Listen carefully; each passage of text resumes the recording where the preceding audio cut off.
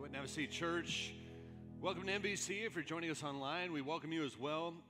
We're going to start in Revelation chapter 15 today as we keep heading down the home stretch.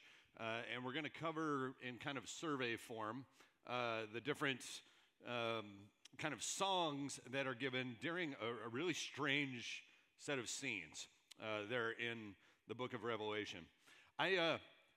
I'll boil it down. If this is your first sermon in the Revelation series, I have a friend, theologian at Abilene Christian University. He has a very simple three-point outline for the book of Revelation. Here it is. You ready? Point one, Jesus wins. Okay? Number two, you have to pick a side. Number three, don't be stupid. Those are his words, not mine. He basically says, that's it. He goes, Jesus wins, pick a side, choose wisely which side you're on. And that comes from the scenes that we're reading right now. It comes from the judgment scenes of God and what we look at today, the Battle of Armageddon, what it is and what it's not. It's Palm Sunday. Palm Sunday, when you're growing up as a young person, you're kind of taught it's about palm branches and stuff like that. And you do the little parades and all of those things. And when you do, it comes across to you, I think, as a kid. And as you get older, if you're not careful, it turns into like Arbor Day or something like that. Arbor Day was one of those holidays I did not know what it was. Other than when I got a little older, they said, hey, it's about trees. We like celebrate trees or something on Arbor Day. But the idea behind it is they encourage people to plant trees. So there's an action that's supposed to go with what you're remembering, right? And in Palm Sunday, one of the things, especially as you're going through Revelation, to be mindful of is the clear juxtaposition of kingdoms between what you see in King Jesus riding in on a donkey's colt, as humbly as he is, and then versus the swords and the spears in the chariots of Rome. So today, when we look at the battle, just remember there are two kingdoms at war here. The kingdom of God and the kingdom represented by Rome, also known as Babylon, often in the book of Revelation. People think that Armageddon is about the end of the world, but it's really about the justice of God. And we've always had this kind of fascination with the end of the world, and we've talked about it a lot. It goes way back to literature. You've got Milton and Paradise Lost. You've got art and William Blake. You've got film. You've got music.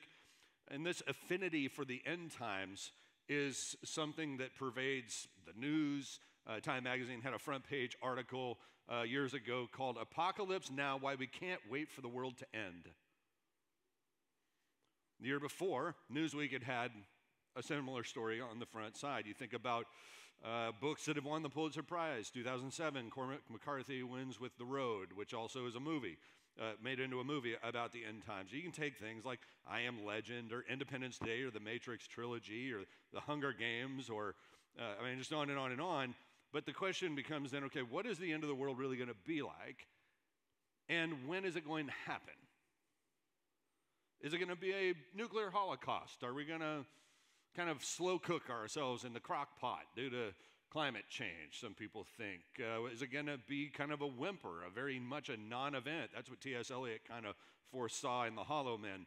And then there's this fascination that's kind of fertilized by media coverage of the pandemic or climate change or economic crises or crimes of various kinds that leave us wondering if in fact Chicken Little was right, that the sky is in fact falling.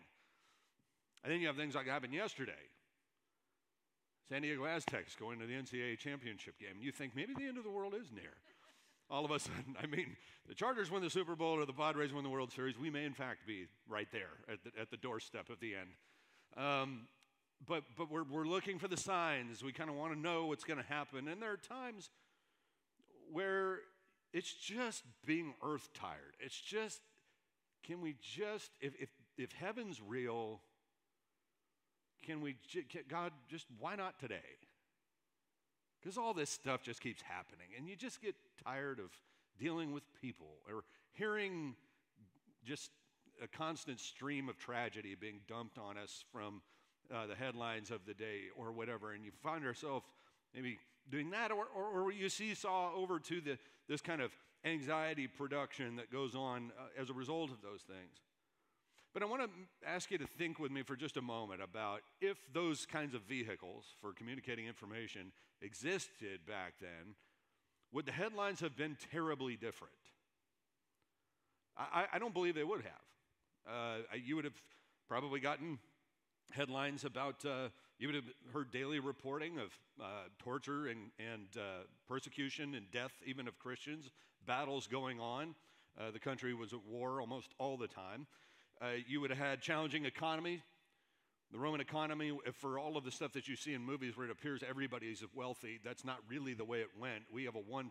They had like a 0.0001% at the top, and everybody else was relatively poor. You would have all of this kind of stuff. Rampant sexual deviancy would have been reported on the regular. And so our news outlets and the things that we see don't report a whole lot that couldn't have been reported in previous times. And so perhaps one reason we have a fascination with the end of the world is because we think that our times are harder than everybody else's, even though if I were to ask most of us, hey, go back, think about your grandparents. Do you have it harder than they did? And be honest with yourself. Yeah, my grandmother was raised in the Depression. I've got it way easier than she had. So the question then is, what will the end of the world be like? The world had a beginning, the Bible says, Genesis 1:1, right? Revelation will suggest to us it's very much going to have an end. And it's going to end in the way that it began, by God's word, when he says so.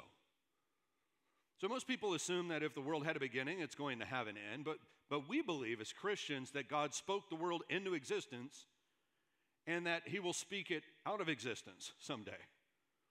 It's a day we're supposed to look forward to, especially when all that seems wrong with the world is pointed out to us through minute-by-minute coverage.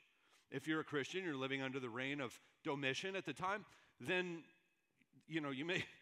A guy who wants to be worshiped as Lord and God, or called that at least, by Christians or put them to death, the day of the Lord couldn't come fast enough for you. I mean, you get to Revelation chapters 15 and 16, they begin to point us to the end times, and they speak particularly of God's judgment. This is the stuff that scares a lot of people when they read it. It's not just the weird stuff of the previous stories that we've read out of Revelation. This is the one that's kind of terrifying, because what we get is this crystal clear picture, this kind of surround sound IMAX version of the justice of God being poured out on sin and evil and trouble and disaster. But what Revelation is going to say is that the judgment of God is really a further expression of the love of God.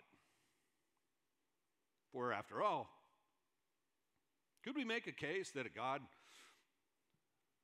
was loving if injustice was allowed to kind of run rampant without consequence? If it was in his power to put an end to it, to evil, that he would take a pass because he's loving? Is that really the loving thing to do? God never sees, you can see it in gentle parables like the Good Samaritan. The idea of just passing by when you see disaster doesn't make you loving. It makes you uncaring. It makes you unchristlike. And in the same way, God, as he's going about watching the world around us, we hear some things today that will scare us on the one hand, but on the other hand, also remind us that God doesn't cover his eyes at evil. That there's going to come a point in time, whether it's in this age or the next, that God is going to right all the wrongs and that evil will finally come to an end. Revelation 15, verses 1 through 4. Then I saw in heaven another marvelous event of great significance. 7, now remember 7, that's the number of complete, all, fullness. 7 angels were holding the 7 last plagues, which would bring God's wrath to completion. I saw before me what seemed to be a glass sea mixed with fire, and on it stood all the people who had been victorious over the beast and his statue and the number representing his name. They were all holding harps that God had given them, and they were singing the song of Moses, the servant of God, and the song of the Lamb. Great and marvelous are your works, O Lord God the Almighty. Just and true. That's the part I want you to underline there. Just and true are your ways, O King of the nations. Who will not fear you, Lord, and glorify your name? For you alone are holy. All nations will come and worship before you, for your righteous deeds have been revealed. There's a sequence of songs like that. Wrath gets poured out, and there's a song of praise. Okay? So here, God is referred to as just and true. He's both. Lest we get into thinking that somehow justice can be divorced from the truth. Whatever God is doing here is viewed as both just and true. So those who refuse to take the mark of the beast, that is, worship the emperor, are standing beside the sea of glass, like Israel did before the Red Sea parted and the Jordan River parted. And this heavenly throng waits for the just and true judgment of God to come to the earth. And just then 7 angels pop up. They come out from inside the tent of meeting and are given 7 golden bowls of God's wrath. So when that happens and they begin to pour these out, here's where the song of praise happens. So the question becomes then, are we willing to give God praise for his judgment, not just his, the more pillowed parts of the Bible? He's powerful and righteous and just and true, says the angels. The testimony of Scripture is that when God's judgment is revealed, we're going to be amazed at the justice and the fairness of it all. We'll just say, yeah, that's about right. Not that he needs our approval, but this is important because people wonder sometimes. Questions like, what about all those who have died and never heard the gospel? What about babies or young children that die? The question underneath those questions really is, can God be trusted? That's the question underneath it. Is God the kind of person who can be trusted to do the right thing? And the Bible's answer, of course, is yes. In fact, it would go so far as to say, only he can be trusted. We tend to see ourselves as just. We like to think that our concepts of fair are in fact fair. We like to think that we know injustice when we see it. And despite our constant mistakes in diagnosing it, it's also, we tend to bring our self-interest to everything, our arrogance in thinking that we know better than God does as to what fair is and what it's not. And maybe we do understand what is fair and just sometimes, but there's then another level, there's another gear of arrogance to tell God that he has to live up to our concepts of fair, rather than trusting that if there's a God, then he's likely to be more fair than I am. And that if he's God and he's good, as he claims to be and as we believe he is, then his justice is final. And my task then as a Christian is to conform my sense of justice to his, not to stretch his concept of justice to mine. In Revelation 16:1, it continues. He says, "Then I heard a loud voice from the temple telling the 7 angels, 'Go and pour out on the earth the 7 bowls of wrath of God.' And out come these 7 bowls of God's wrath." Now notice, there's not 10, for instance, like in the Exodus story. There are 7. That number, as you know by now, symbolizes the completeness, if you will, of God's wrath. 7 angels pouring out 7 bowls of God's wrath. It would appear all angels, all wrath. Yeah, all the angels, all the wrath. So there are 7 bowls. The first, harmful sores upon those who worship the beast. Bowl 2, the sea becomes like the blood of a corpse and kills all living things inside. Bowl 3, rivers and springs become blood. It sounds like the Nile River turning to blood back in Exodus, right? After bowl 3, the angel that poured out the cup of wrath that turned the rivers and springs of water into blood stops, time out after bowl 3, and gives God praise. So think about that. God's getting ready to roll them out. We stop and we praise God. 3 of these bowls are open, and then time out. Let's praise him again. And here's what the word of praise is.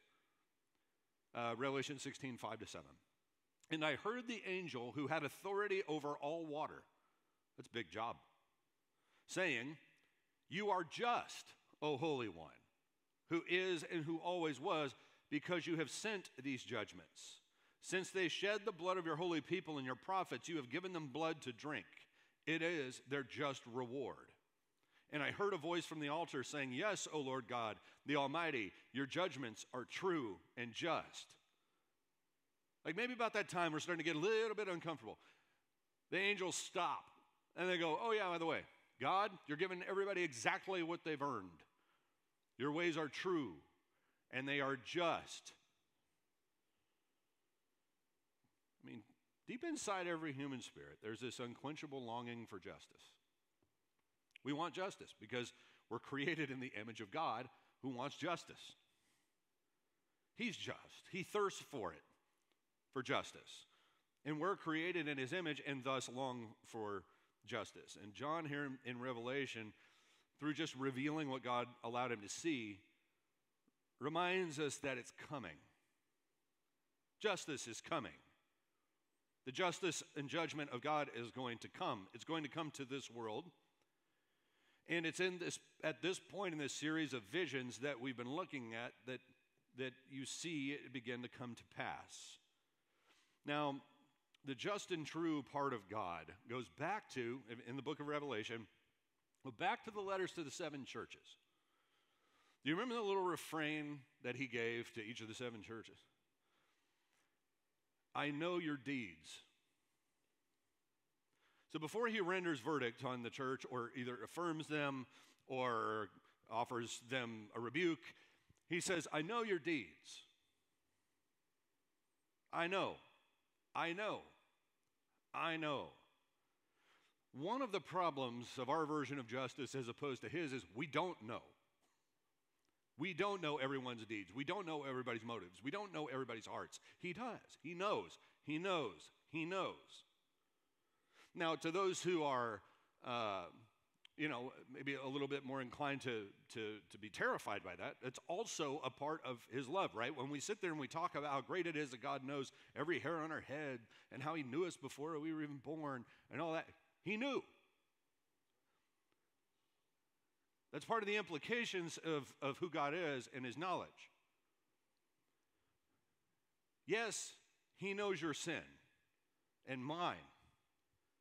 And he loves you anyway. He knows. Right? But the blood of Jesus is what he offered on our behalf to make sure that our sins had been atoned for once and for all. Who he's talking to here are the people who not only reject Christ, they make war against God's people. So not only do they reject the atoning sacrifice of Jesus, they persecute and murder people who accept him and are covered in the blood of Christ. And so every time there's a Christian who suffers persecution, every time that someone is put to death, here, overseas, anywhere, for the sake of the name, he sees it. He sees it. And I, for one, find that oddly comforting, as terrible as it is at one level. Now, in our world, when people do something wrong, instinctively they try to hide or cover it up, and it often backfires. There's an old story that comes out of USC. I don't know if it's actually true. There's a story of a really great football player who wasn't particularly sharp. He was sitting next to an A student in class. Their exams come in. Football players' grades had been toast to that part, had been awful. The A student is sitting next to him, but they end up getting the same grade on the same exam. So the professor thinks, okay, what's going on? And he calls the football player in. And the professor points out to him, you really haven't had a clue in the class. I'm a little surprised that you got as good of a grade as you did. And he says, well, I'm sure it was just a coincidence. I studied really hard. And he says, yeah, but you and the A student, you guys actually only missed one question each, and it was the same one. That would be quite a coincidence.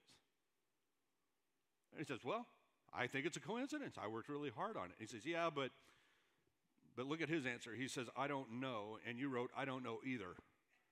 See? So the little idea of, okay, I'm going to try to outsmart.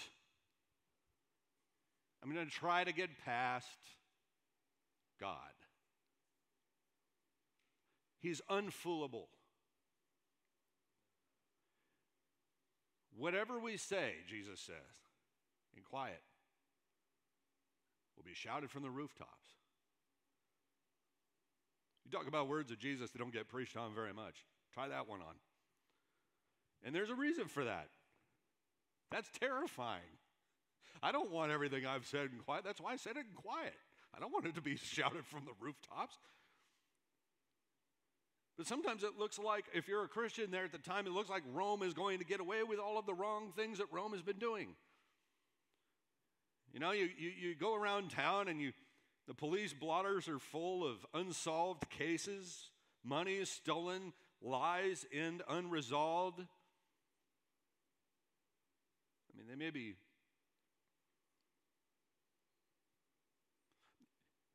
It may be in this life, but before it's all said and done, the truth will be known.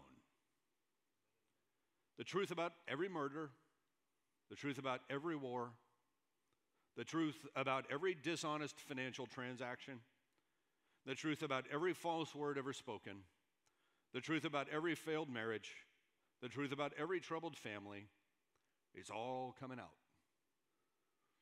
Now, this is perhaps, other than loving our enemies, our least favorite passage from Jesus, Luke chapter 12, verse 3.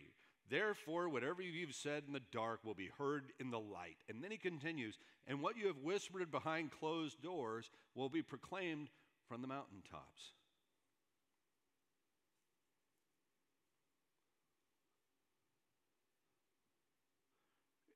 It's terrifying to the abusers, but it is gospel to the victims. When you're the one that's the victim of the injustice, then hearing it sounds very different. So notice how you feel when that happens, right? When you hear that text. Is it a, oh no, I hope that doesn't happen? Or is it a, I cannot wait until that happens? Here we have judgment falling, and through these visions, God saying essentially, look, judgment came to Pharaoh. It didn't look like it was ever going to. It looked like he was in control, but in reality, he wasn't in control at all. And the seas parted, and the seas came together, and judgment came down on old Pharaoh. Judgment fell on Babylon, even though it oppressed the people of God. Judgment came and Babylon fell, and John is saying judgment is going to come to Rome too. Judgment is going to come to old Domitian, and it did. It would eventually be poured out there on Domitian. In one day, judgment is coming for us all with utter finality. It may not look like it now, friends, but justice is coming, and it will be truth, and it will be just, and it will be fierce and terrible. What is Armageddon? It means in Hebrew, Mount Megiddo. So when you go and they tell you you're going to see the Valley of Armageddon, when I went to Israel last year, I couldn't wait. And then when you get there, you realize, because you're looking for Mount Megiddo, there's no mountain anywhere. It's flat as a pancake. You're like, what in the world is this about? It's like, Mount Abilene or Mount Barstow. Like there's no Rocky Mountains there. There is, though, a tell. It's not a phrase I'd hear it like Tel Aviv or other kinds of places, but I didn't know what a tell was until I studied in college, and I realized, okay, this is a cultural layer cake. It's when a civilization is built, and then another one comes in and wipes everybody out and builds right on top of them. They burn everything to the ground, they build right on top. And then they get wiped out. And if you want to see a really good example, get to the temple someday, and you can see the layers of people who controlled the temple over the years. You can see a few pieces of the old Jerusalem temple with which we're familiar in our Bibles, but then you can see, when that was destroyed, they came in, built on top of that, then they were destroyed, somebody else built on top of that. So it could be that there's some significance to that. The mountain is going to be after civilization, after civilization, after civilization comes and goes, but I don't know that that's necessarily the case either. Along with it, there's this weird battle fought against Gog and Magog, two terms that you may have heard of, and it sounds creepy because just the way it reads in English. But back in ancient times, those were actually fairly commonly used terms in John's day. Rabbis would use them fairly frequently as a kind of shorthand to just refer to the enemies opposed to God. That wasn't like a special country or something like that. It was just shorthand for anybody who opposes God, the enemies of God. Armageddon appears once, Revelation 16:16, in all of Scripture, where John is saying that all people and all forces who oppose God, they exist, they're real. All people, all forces who oppose God will one day face judgment, and they will be defeated. God's justice is going to prevail. He will win this battle, and God is passionate about justice. That's the point. That's the plot. God is in control. We are not. And that's a good thing. Those of you who are parents, love your children, right? I would hope. But I want you to think about how your parenting you'll have good days and bad days, right? One day you're like super dad, the next day you're like, what did I say or do, right? Just that, okay? Just think about that for a moment. So that guy, let's say it's me. So I should be sure that on any given day, my perception of what is fair in the world is right. It's hard for me to be fair for a day straight. So how in the world would I be able to identify it with such a intellectual and moral purity that I could look to the heavens and say, well, yeah, but I mean, if God does that, then he's way, way, way, way off. I can even detect in myself the propensity to acquit my friends and penalize my enemies, to be harsh. I can even detect in myself self-interest, where if it benefits me to see it this way, then I see it that way. And if it benefits me to see it another way, then I'll see it that way. See, what we're getting here, great and marvelous are your deeds, Lord God Almighty. Just and true, just and true, just and true are your ways, King of the nations. Who will not fear you, O Lord, and bring glory to your name? For you alone are holy. All nations will come and worship before you, for your righteous acts have been revealed. That's what they sing.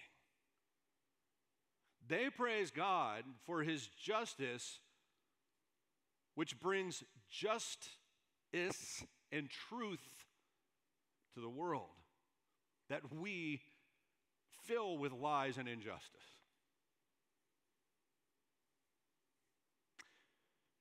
God loves peace on earth, and in all of his goodness, he longs to destroy evil finally. That's one of the reasons why we're told to leave room for God's wrath. It's real.